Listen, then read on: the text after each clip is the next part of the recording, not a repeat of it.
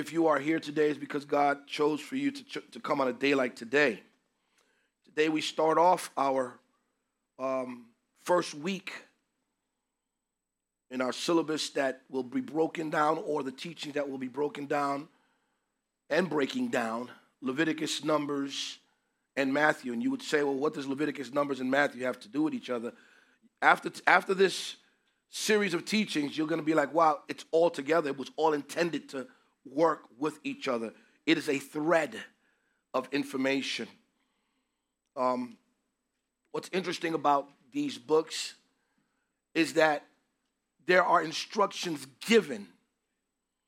What's going to be interesting is that the instructions that are given are not given for you to complete it. It's to show you that you can't complete it. Yeah, I know. It's good. I got to explain that one. Leviticus and Numbers will break down these codes of conduct. And one thing about codes of conduct, the reason why it would even be brought up is if it's a problem. Every law that has ever been written in the land, it's not that they say it's potential, but it's because it was a problem and we need to do something about it. Does that make sense? We've got an issue and we've got to have a law. Example.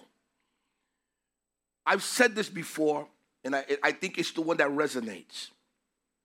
You go into a restaurant and it says, don't smoke. Or you go into an elevator and it says, don't smoke. The sign that's there. Why is the sign there? Because what happened before? People were smoking. So the law was established because it was something that was already happening, and there was something that needed to break that pattern. The breakage of the pattern is not comfortable. That's why it becomes a law. And who are the people that pay attention to laws? The ones that break them. Because if it didn't matter to you, if it doesn't mean anything to you, it'll just be an adornment in a place. You look at it and go, okay, yeah, as a matter of fact, you won't even pay attention to it. The only reason why you would look at something like that is because it may affect you. Don't do this, don't do that, do this, do that. All of that is a part of an attempt to alter an existing system. That existing system is either destroying or deteriorating or enhancing. This syllabus, week 1 and 2, both today and the following Sunday, I want you to know that I'm going to take this step by step. I'm going to go slow. They told me that I move kind of fast, so I'm going to go a little slower. I'm going to go slow, what I think is slow. Slow is relative. But I'm going to try my best to make sure that these lessons are understood. Leviticus. If you have your syllabus, I want you to turn it around where I give a breakdown of the 3 books. The syllabus that we put together is structured, and it's going to provide a structure, kind of a bone structure, of the similarities and differences between Leviticus and Numbers compared to the Gospel of Matthew. So the truth is, it's not Leviticus versus Numbers versus Matthew. No, it's Leviticus and Numbers versus Matthew. Because I want to show the Old Testament version and the attempt of the alteration or the lineage or why it was done in the first place. You've got to know why Jesus died on the cross. The only way to know why he died is to understand what we were not able to accomplish. Our lack of fulfillment lets it be known that there has to be an alternative plan to allow us to survive. Because we're not able to fulfill that which is required of us. We are flawed. And the flaws are from way before. And so when you want someone to try and do something, but you know they're going to fail, you're going to want them to go through whatever gambit you have. They go through it, they fail, you're not surprised. God is not surprised at our failures. Well, this is a hard one. God knows we fail. And because he knows we fail, he has an alternative to the failure. He knows we're not able to accomplish. This doesn't give us the excuse. This is not an excuse to do bad things. But what it allows us to understand is that God does not get surprised. He doesn't go, oh my God, I can't believe you messed up. To God, it's not a surprise that you mess up. He knows you are because he set the rules and knew that the only one who was going to be able to fulfill it was his son. He knew no one else on the planet in all the universe was going to be able to follow the rules to the T, like Jesus. But he knew that somebody had to do it. Moses couldn't fulfill it. Of course, Abraham before Moses, Noah before Abraham, Adam before Noah. No one was able to fulfill it. All right. The relevance, Leviticus and Numbers compared to Gospel of Matthew, incorporating relevant Bible verses from the New Living Translation. Each week focuses on the specific themes, encouraging a deep dive into theological and a narrative connection between Old Testament and New Testament. What is Old Testament and New Testament? Let me define that. What is Old and New Testament? Unfortunately, the Bible as we know it divides the Old and the New Testament based on scripture that is written. And so the New Testament starts with the book of Matthew. Everybody with me so far? That's what we think. The New Testament does not start with Matthew. The New Testament starts at the cross in the book of Matthew. Let me explain. Matthew, Mark, Luke, and John is a description of or a story about a man, God, who came down to fulfill the gambit of Leviticus. Leviticus was a gambit, meaning it was a series of axes and spikes coming out the ground and spikes from no one can fulfill it. Every time somebody tried, they saw all these things and they're walking through it, they get hit. And if they made it halfway through, they didn't make it all the way. Jesus, Matthew, Mark, Luke, and John, had to look at that and fulfill it as a human so that we can qualify on the other side. He became the representative of humanity. As the representative, he knew he had to fulfill what only God can fulfill, but he had to do it as a human. Who's with me so far? You got to get this. He knew that flesh and blood had to go through the gambit. I'm going to explain what a gambit is. I'm going to ask, give me 4 men. 1, 2, 3, 4. Jonas. 1, 2, 3, 4. I'm going to show you what a gambit is. Be in a line. I need the church to know what this is. Okay.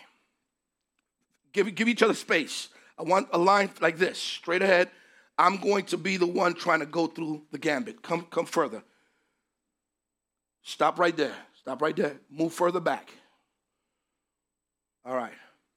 And just to add some sauce to what I'm talking about, because some people can make it a certain distance and others can't make it all the way. So, Darius, I need you to be the final scenario all the way over there for me. This is a gambit. Please pay attention.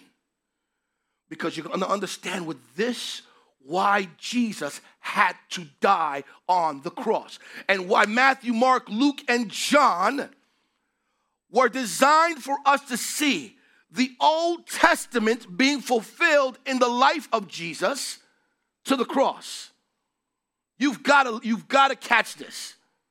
So, each one of you is going to, please listen, each one of you is going to do something that's kind of difficult for me to do, right?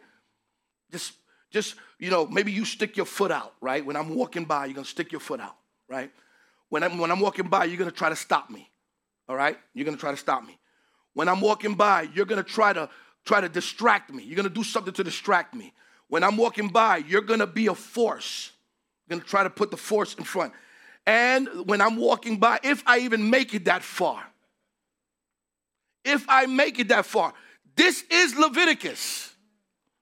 I'm giving you a full breakdown of Leviticus. Each person is things that we were told we need to do, but the obstacle is our humanity. So here we go. Pay attention. Leviticus. This is what Jesus had to do in Matthew, Mark, Luke, and John all the way to the cross. Some people won't pass this one, but if you do pass it, get to the next one. If I could pass this one, I'm pushing aside. I made it past this one, but then here. Oh, beautiful flowers. Oh, what? That's so nice. Now, my distraction causes me to keep going back to the original part that I started off on because I got distracted. Look at all the flowers. Who's with me so far? This is so nice. Here I am again.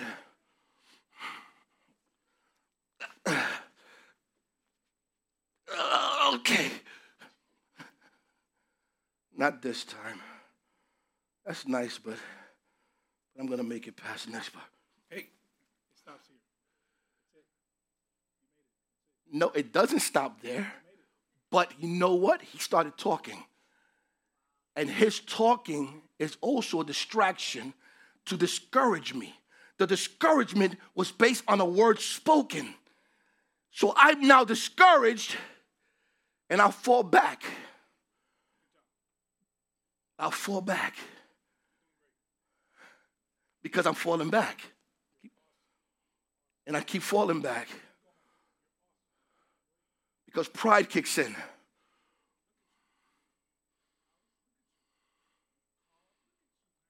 All of this stuff talked at me to make me fall back to the beginnings of Leviticus. But if I made it past this person here, here's the hardest part. I made it.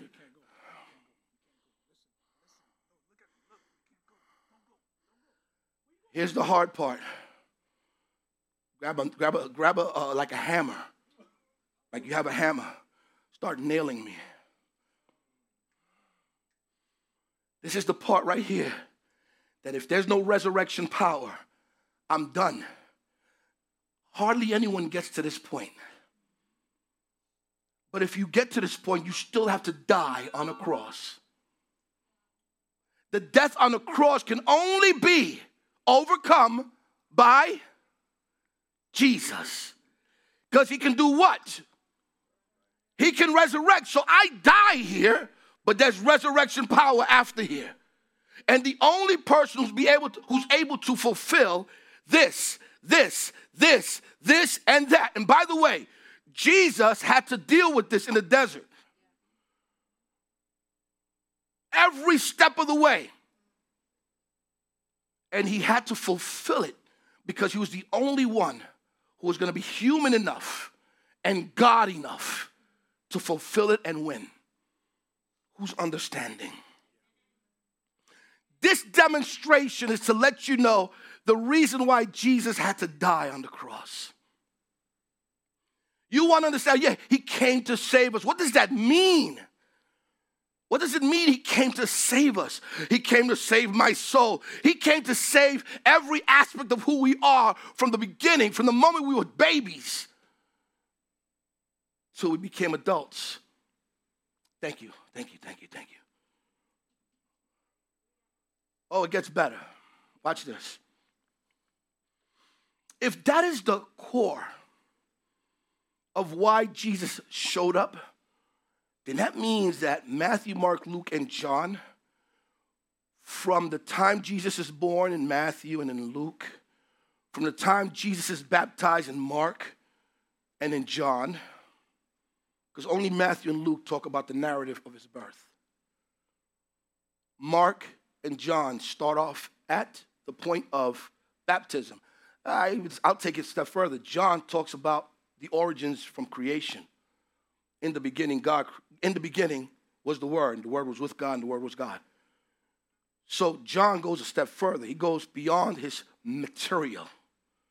Now, why is this so important to look at?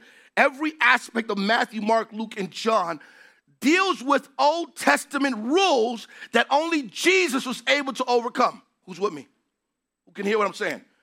Do not miss, do not get distracted. That was good, by the way. That distraction is where most of us lose it. We don't even go that far. It's the distraction. By the way, you would think we practiced that, by the way. We didn't practice that. That was impromptu, right now. Because the Holy Spirit has a way of putting things and aligning things.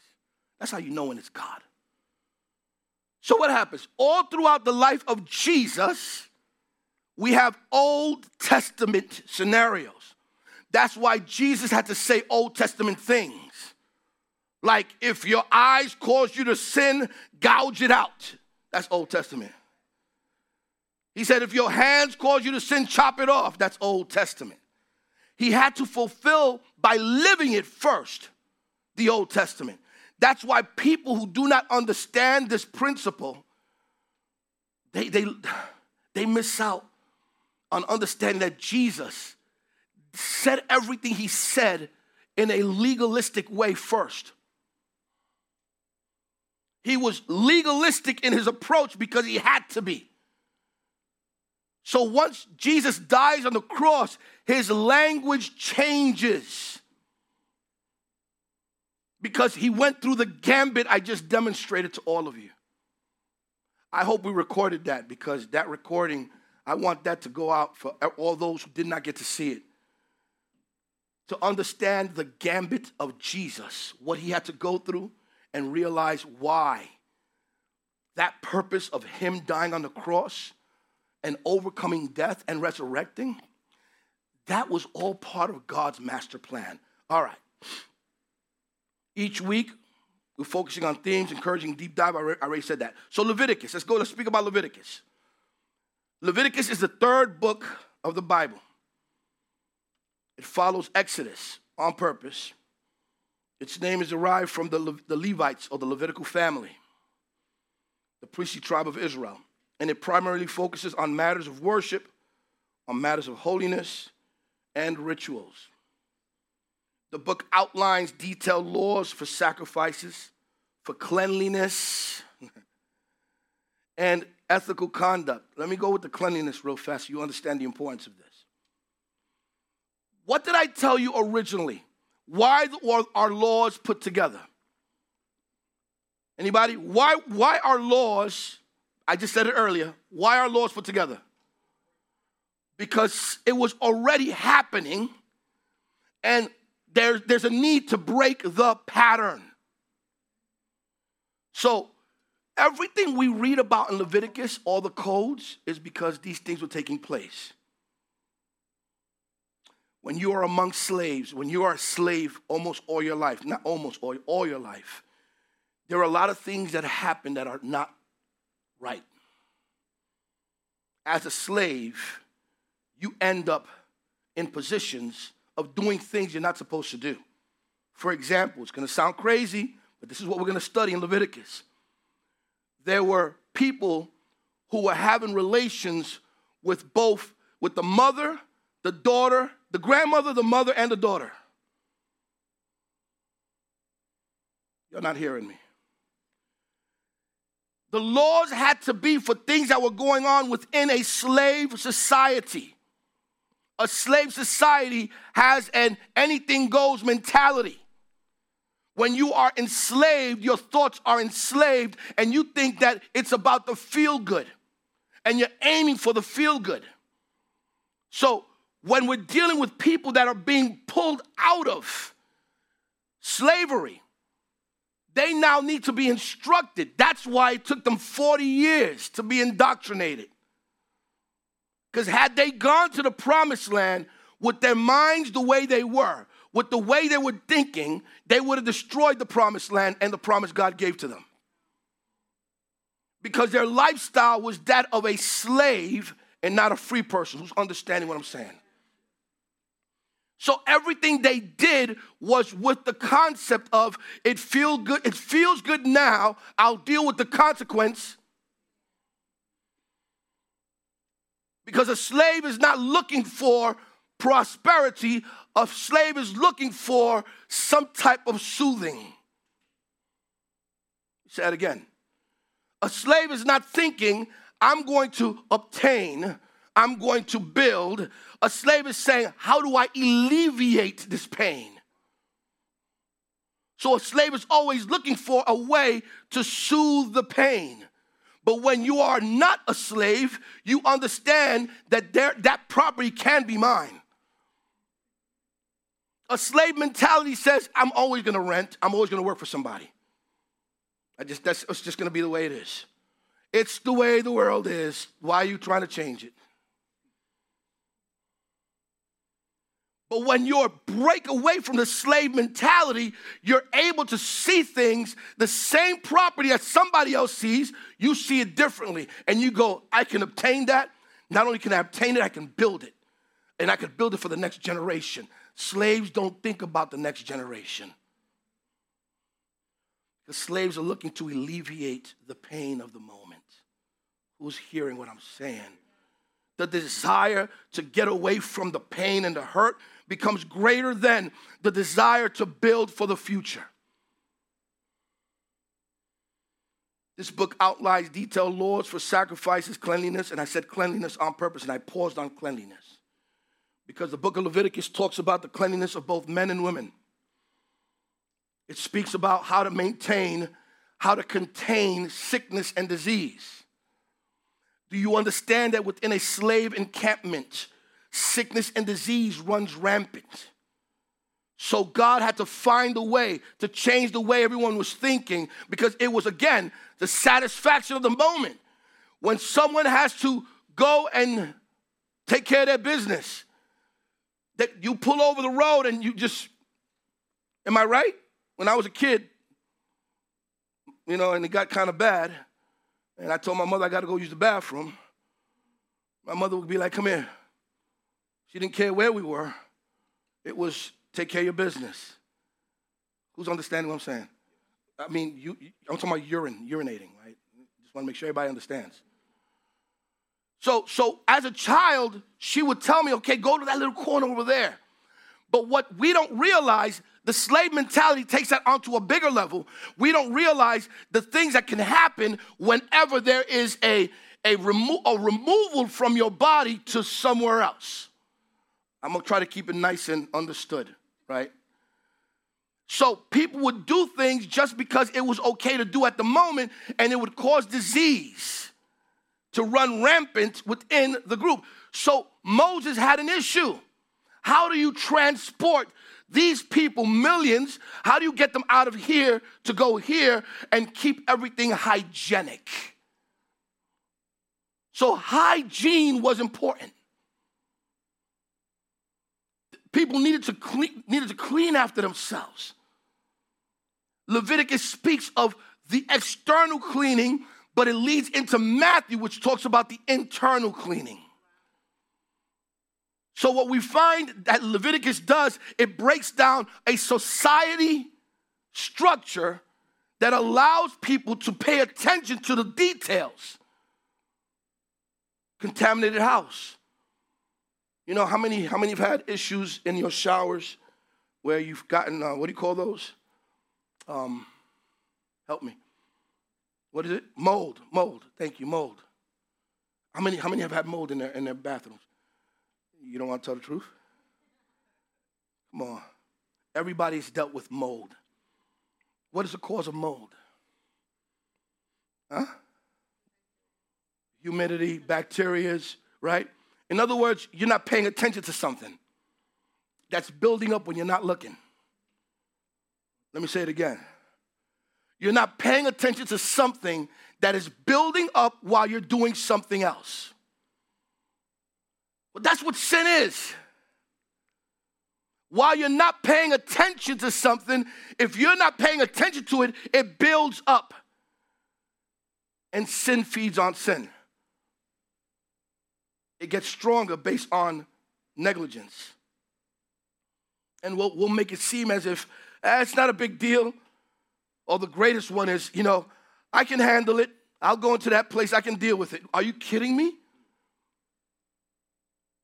You cannot assume that you are able to deal with stuff without Jesus, one. Pay attention to how your life is living at the moment. What are you doing in life now to know whether or not you can handle that? Contaminated houses are not people dirtying their houses on purpose. You don't go to your house and go, let me just throw all this dirt in here. You're not doing it on purpose. Who's understanding what I'm saying? You're not going in and bringing in the bacteria on purpose. You're not going out and grabbing the waste of animals and tossing it into your house. You're not doing that. What you're doing is you're being negligent and you're not paying attention to the cleanliness. It's not on purpose. You're not being evil, but you're going to take on the consequence of that negligence. Y'all ain't saying amen or nothing, but praise God, I'm going to keep on going. I'm going to keep on going. You ain't stopping me. Watch this. Look at this. The framework of relationship with God is cleanliness.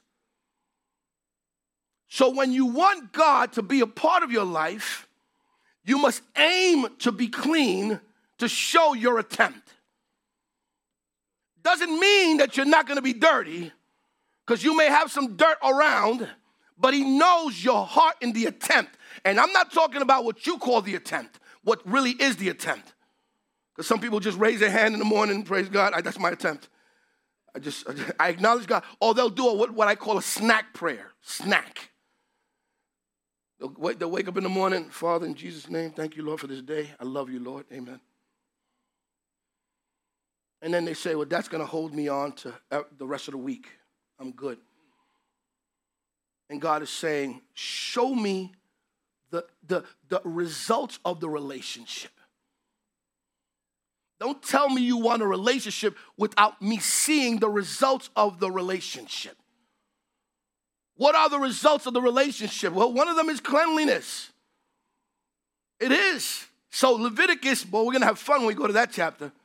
Y'all think you're quiet now? We're going to go in and we're going to talk about that. What does that mean? What is God expecting? Now, here's the deal. I talked about the gambit. The gambit is to show us that we can try and fail. Jesus completed the gambit so that we can be saved and we can move in grace. But grace is not the excuse to say, he did it all. I don't have to do anything. Because the manifestation of God's grace will be seen in your lifestyle. Nah. The manifestation of God's grace is always going to be seen in how you live.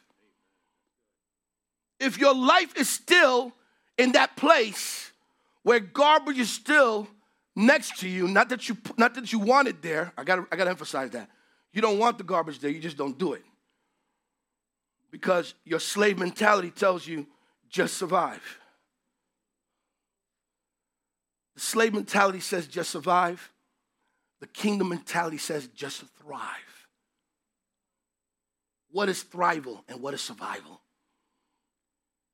To thrive means I've already accomplished. I'm where I need to be. In other words, I got to this place. I no longer am trying to stay here. I'm moving forward. Because survival is, I got to get there. I got to live. I just want to live. Just one more day, Lord, one more day. That's the survival mentality. The thrival mentality says, I've accomplished. I'm not trying to survive. I know I'm alive. And because I know I'm alive, I'm going to accomplish that. That's thriving. Praise God. The book of Numbers. Well, by the way, Leviticus serves as a guide for maintaining purity, reverence in their worship and daily lives. The book of Numbers continues the narrative of the Israelites. The reason why we're going to go through the book of Numbers as well is because I need you to know the day after. After every service, there's a day after. After every worship service is what did you really get from that service? The day after is indicative to what you obtained the day before. If you did not receive, or if you are a regurgitator, you can receive at the moment and get all that's good and feel good about God. And when you leave, the woes and the heaviness of the world will cause you to take your finger and put it down your throat and throw up. I don't want to deal with this anymore. So everything you got is gone. You can look at that and say, I'm here to receive something that's going to be transformative, because the day after has its own story. Don't tell me about the Sunday where everything's wonderful. That's all good. We can all portray right now God's wonder and glory. We can raise our hands up and feel the Spirit of the Lord and the whole 9 yards. But what happens when you go home the next day? What happens throughout the week? That's the determining factor of what really is going on inside of you. How are you acting? Listen, you don't need anybody else. Praise God. You don't need anybody else to tell you when you're messing up. Ooh, Jesus. Holy Spirit has given us the ability to know, okay, I'm in the midst of these individuals. Am I going to act like a Christian, or am I going to act like a believer? You didn't hear what I just said. Whew. Am I going to be religiously sound or sound religiously? Because at the end of the day, you are the determining factor of whether or not there's been transformation in your life. And when you don't move in that direction, you know, stop acting like you're oblivious to it when you know. I know I messed up. That's the key. When you know you messed up, you're on a good path. Like if every day you know you messed up, then you're good. If every day you think that you're good, you're moving in the wrong direction. I'm good, everything's good. No, you're not. There are things that you got to keep turning over to God every day. Numbers talks about the journey. Numbers, we're going to get on the journey after Exodus, after the day after removal from slavery. The day after, I'm free now, what am I going to do? I am free physically, what am I going to do mentally? There's a statement that says, the oppressed, if not checked, becomes the oppressor. Who got that? Let me see if anybody, did you understand that? Okay, so watch this. The oppressed, the slave, if not checked and instructed, becomes worse than the oppressor that oppressed them. Because everything they do will be based on a past experience that was of pain. So now they will rule and control based on getting a reaction of pain. Now, I'm not an advocate of always hitting your children. I'm not. But I'm also not an advocate of letting your children always hit you. I went to a supermarket one time, and I saw this kid and his father. Father picked the child up, and the child said, squared off, boom, right in the face. I'm like, whoa. And he didn't. You know what he did? He started talking to the child. He said, no, son, you don't want to do that. It's not nice to do that. This time the son opened up the hand. Said, maybe you don't understand the fist. Maybe if I open up the hand and treat you like something else, you maybe understand. Splat in the face. Son, you know you're not supposed to hit people like that. I hear the mother going, you always let him get away with everything. Why don't you punish him? And then the argument was between them, you like to punish them too much. Meanwhile, he doesn't. And I'm like, look at this show. The child is reacting based on what he knows or she knows. the reactor of the father based on my assessment. This is my assessment. I'm making that very clear.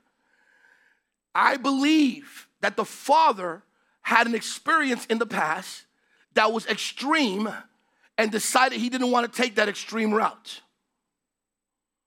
I believe the mother understands the results of a hit in the butt, a little pain. I'll tell you what, if I didn't have pain from that woman who's teaching the children's class right now in there, I would be a mess.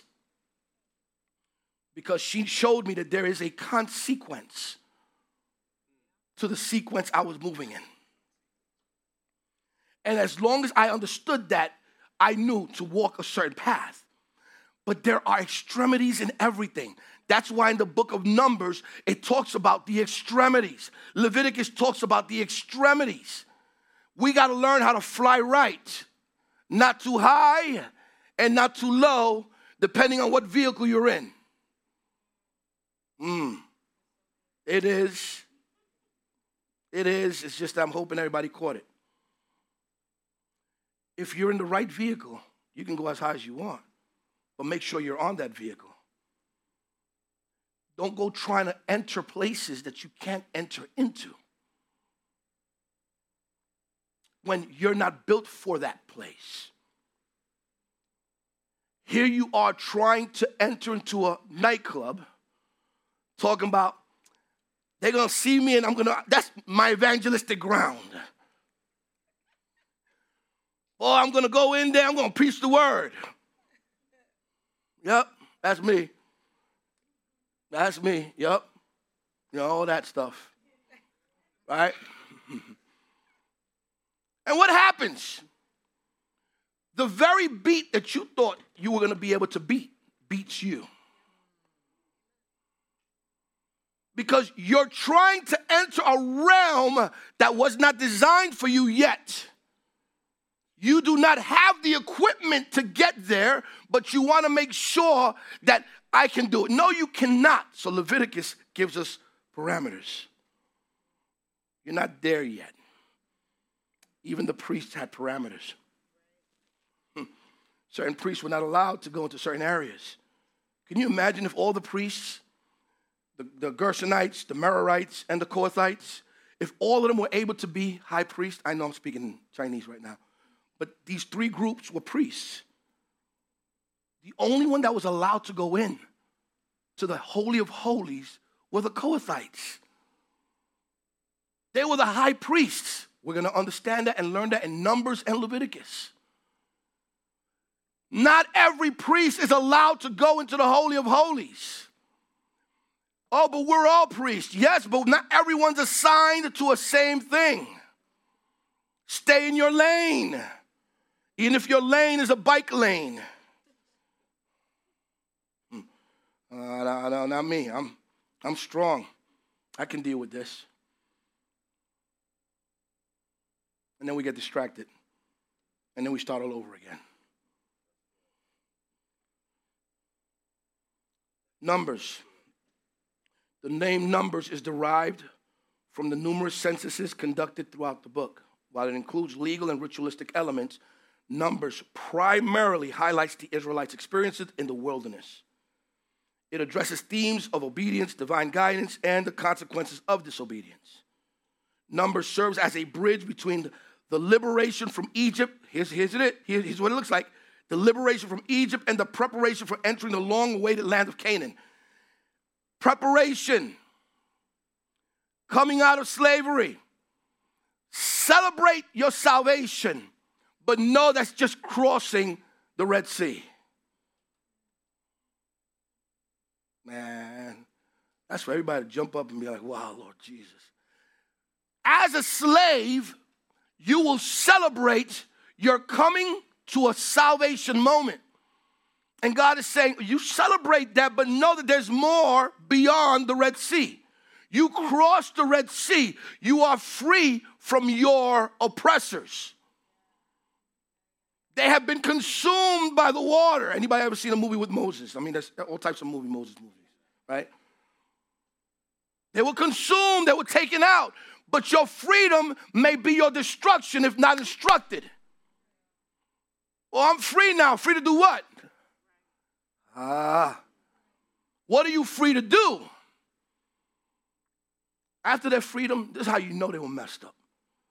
After they received their freedom, one of the first things they do is build a golden calf. They tell everybody, you got gold rings? Give me a gold rings. You got golden earrings? Give me a golden earrings. You got a golden belt? Give me a golden belt. Give me a watch. And they took it all. Everybody's precious to make a precious. God said, you didn't understand. I took you out of oppression so that you could understand what's next, not what's just now. And the excitement of building a golden calf, because aesthetically it's nice. Oh, golden calf, it kind of shines a little bit. You rub it a little bit and, it's nice. But it's not what took place. They were not saved by a golden calf. They were saved by God. Last but not least, if we're talking about numbers and we're talking about transition, then know that as we study the Old Testament, we're going to learn about ourselves. Our lives are not predicated on age. Or let me say it this way. Our lives are not predicated on age as we know it. 55-year-old can still be on their day 2.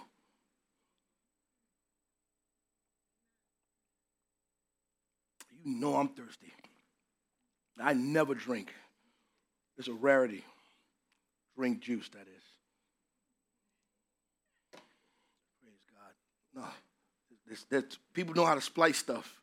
You got to get right with things. If you understand that everything in life is about transition, then you got to know where you are in that transition. Where are you in your journey?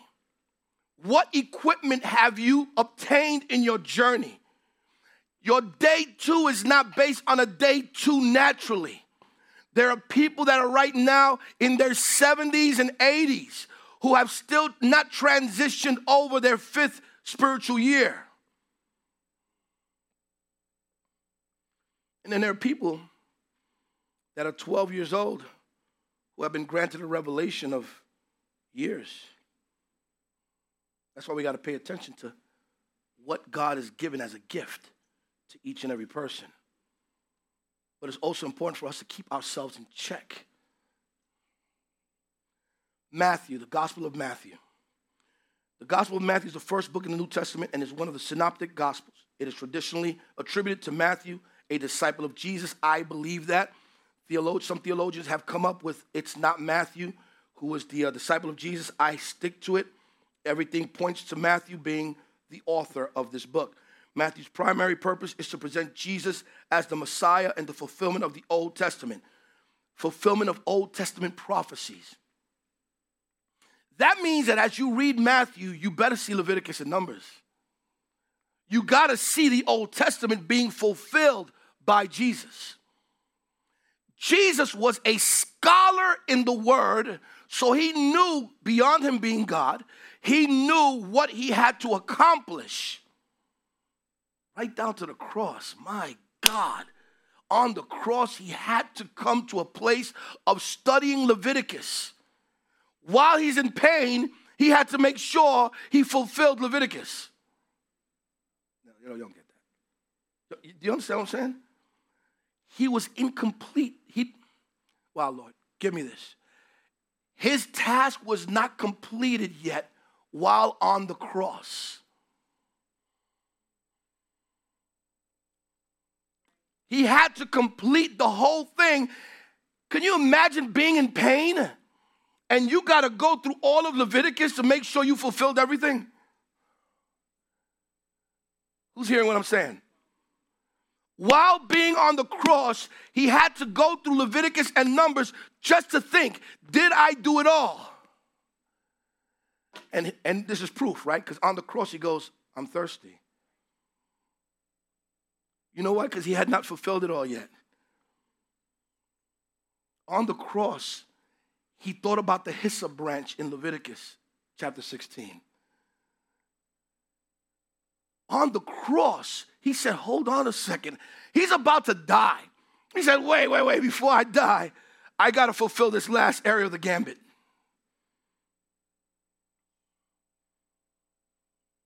This is profound. This information right here, this is for us to see the connection between the Old Testament and the New. Jesus had to fulfill everything to the T. He could not, if he would have missed one iota, one thing, it would not have been fulfilled. And I'm not going to get into that today. We actually have an actual study that's going to be focused on that when we actually go through it. But on that day, Jesus says, I am thirsty. Because he had his 2 birds. He had his cedar piece of wood. He had his scarlet yarn. He had everything except for, which is the one that he missed. Let's see if you guys paid attention from before. What's the one thing that was missing? The hyssop branch.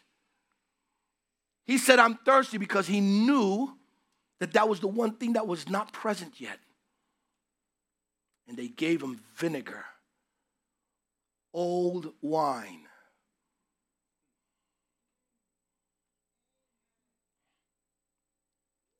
They gave him old wine because it was a representation of the Old Testament. They put it on a hyssop branch. They placed it in his mouth. He took a little bit in. Once he took that little bit in, he said, it is now what? It's finished. Tetelestai. It's done. And he dies with old wine in his mouth.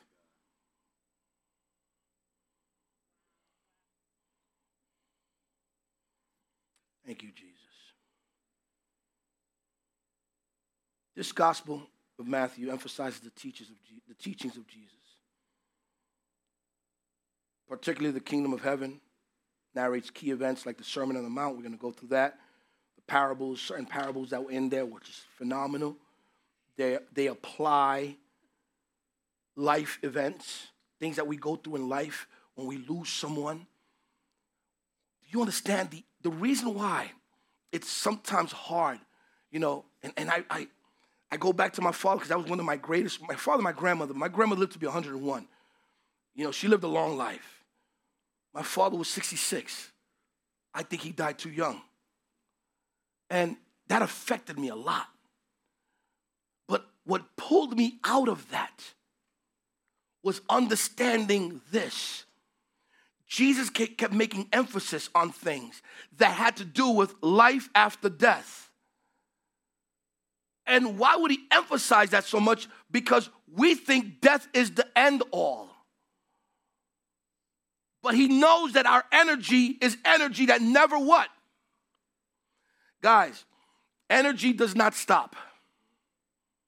The energy you carry is going to be energy that lasts forever, and it came from forever. The energy you carry came from forever and will last forever. You have been a capturer of that energy for whatever amount of time you are on earth. God has instilled that little bit of energy in you. That while you're here on earth, that energy is now harnessed within you in the amount of years you're here. But when that energy leaves here, it goes somewhere else. It doesn't disappear.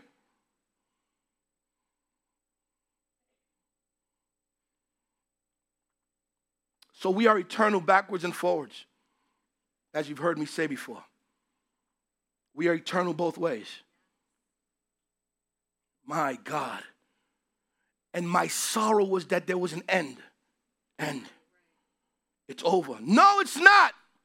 It's only the beginning, because you don't know the remaining that comes after, what comes after that stage we call death. And God gives us ways of understanding it through animals, through insects.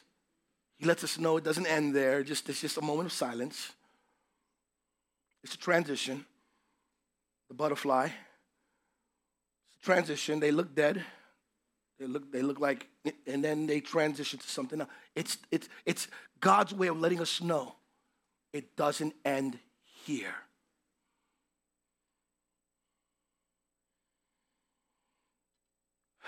The crucifixion and the resurrection is a true example of God's ability to transition us.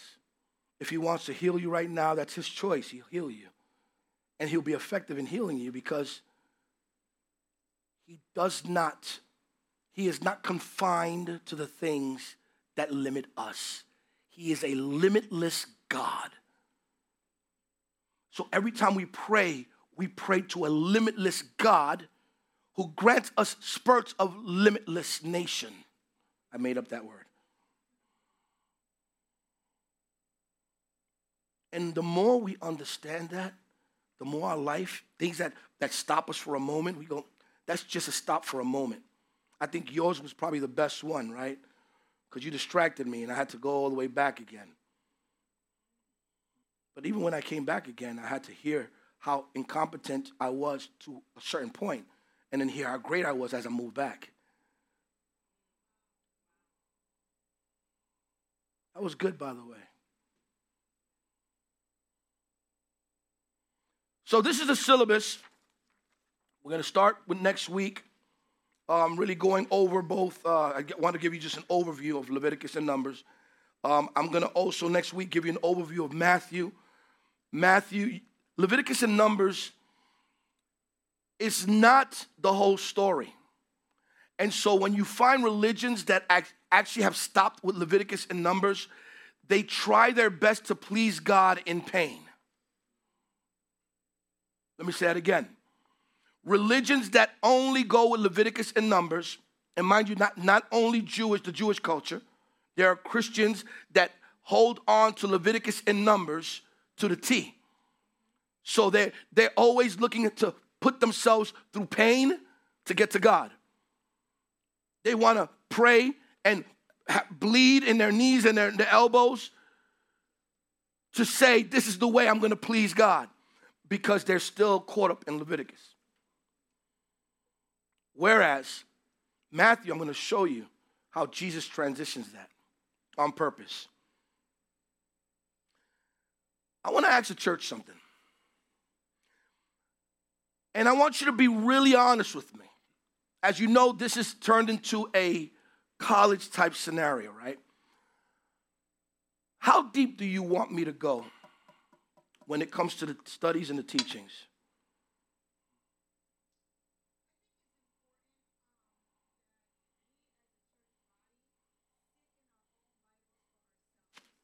Amen.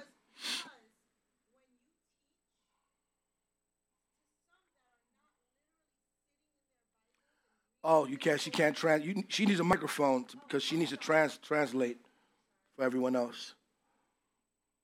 We haven't done this in a while, so no one's prepared for it.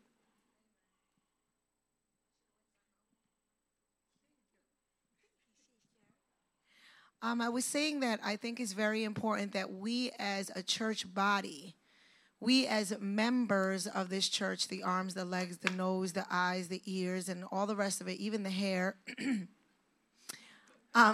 Good one. that we get in our Bibles for ourselves and really study for ourselves and let the 66 books in the Bible become revelatory truth to you in your singular relationships with God. Why? Because then when we come in here, we won't be so confused. And I'm sorry, am I talking too fast? No, that's we fine. We won't be confused in looking at Apostle with the look, because we will get and understand. And then also, like as he was talking today, or you were talking today, I was thinking about Jehoshaphat, and I was thinking about all the kings that didn't quite make it, and I asked myself the question yesterday, did Jesus actually fulfill his duty as man? And you answered that today. That was my question last night, as my husband could be my witness, that I sat and studied that and said, I wonder if Jesus, you answered that just now. So if we are sitting home because we're connected as a body, naturally, just like sometimes the worship team, we come in and everybody's in black and white today. Nobody planned that, right? Naturally, as connection, I think that if we do our work at home, it'll be easier for you to go deeper because you were once too deep for me. I used to say when I came to the flow, I remember. I felt like I was going to college for an SAT that I didn't prepare for. Let's prepare as a body so that when we come in to the instructor, we'll understand the deep part is what I Thank you for that. Thank you for that. With that said, and I want to include the new people that are here too. You would help us out in understanding this. How many people here understood what was given today? Show of hands.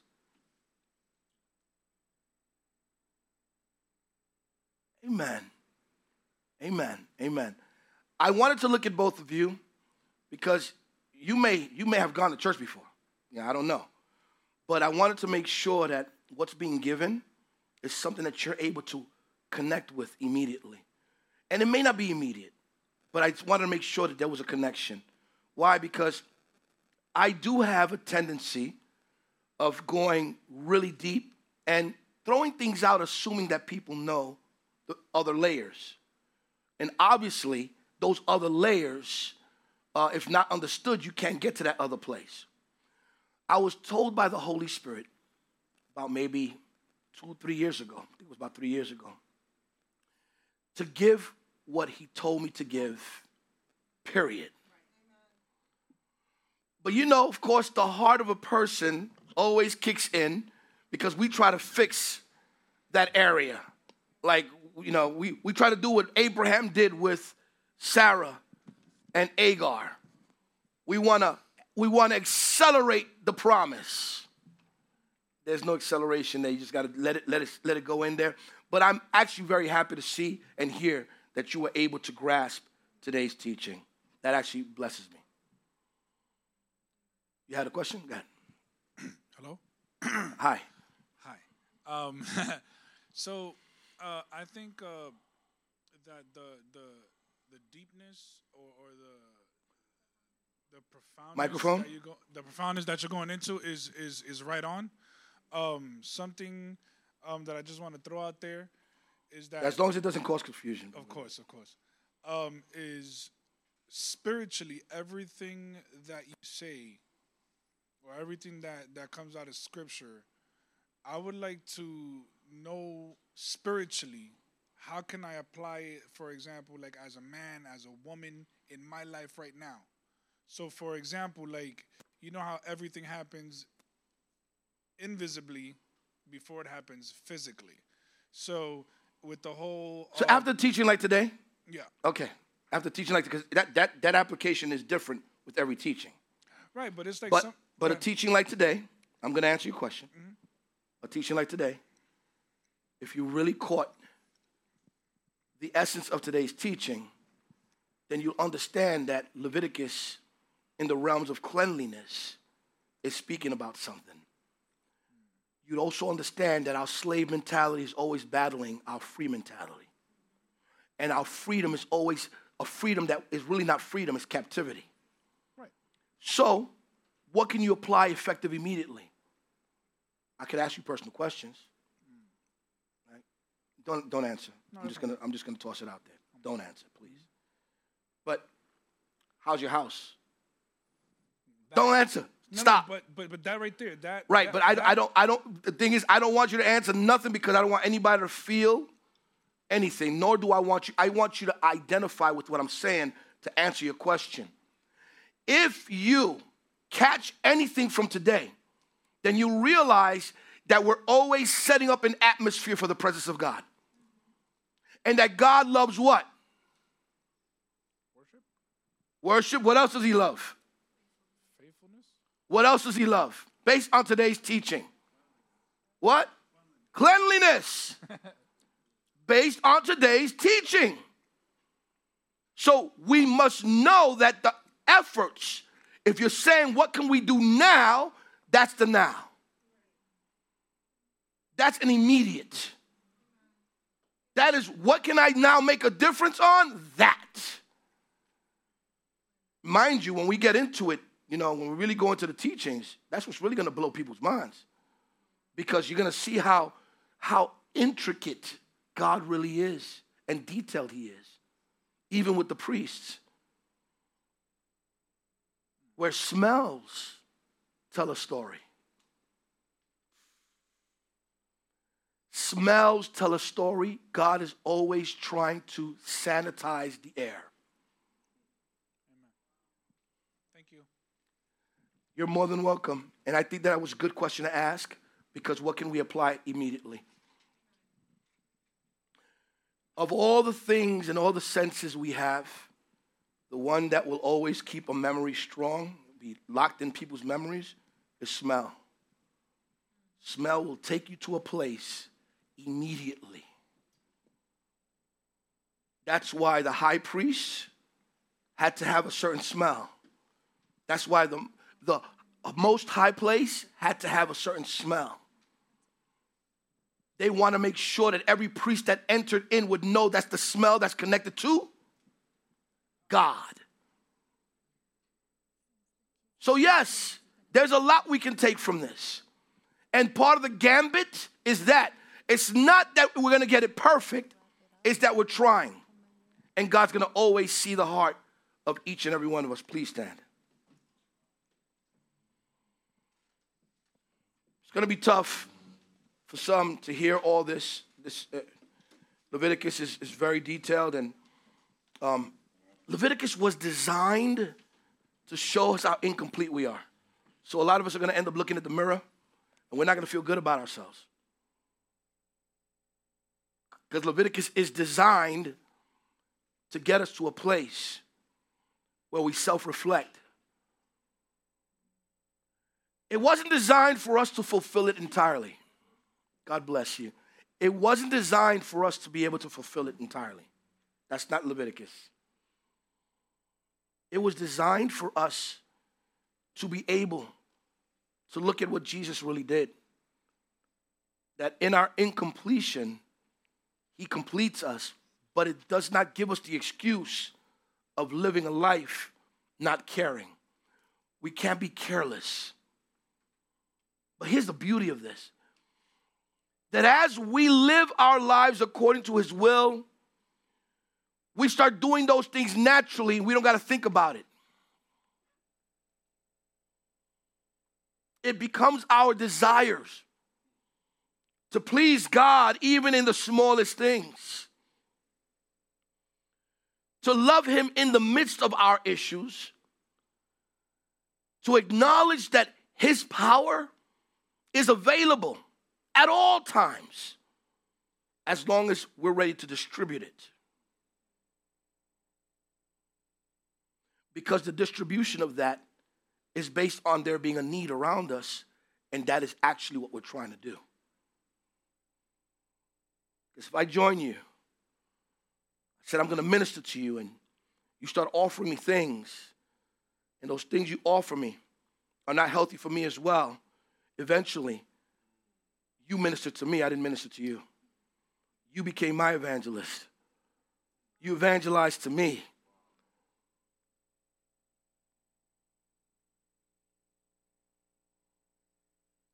And if I can have someone evangelize to me, when God called me to them,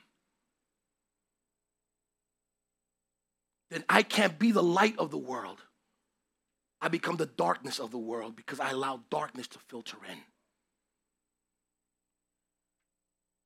When you have a lot of friends, God has designed you to be this wonderful butterfly, social butterfly.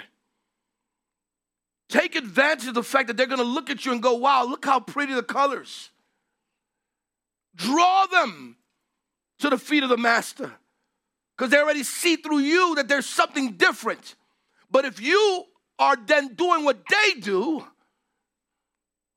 then you've missed the whole process and purpose.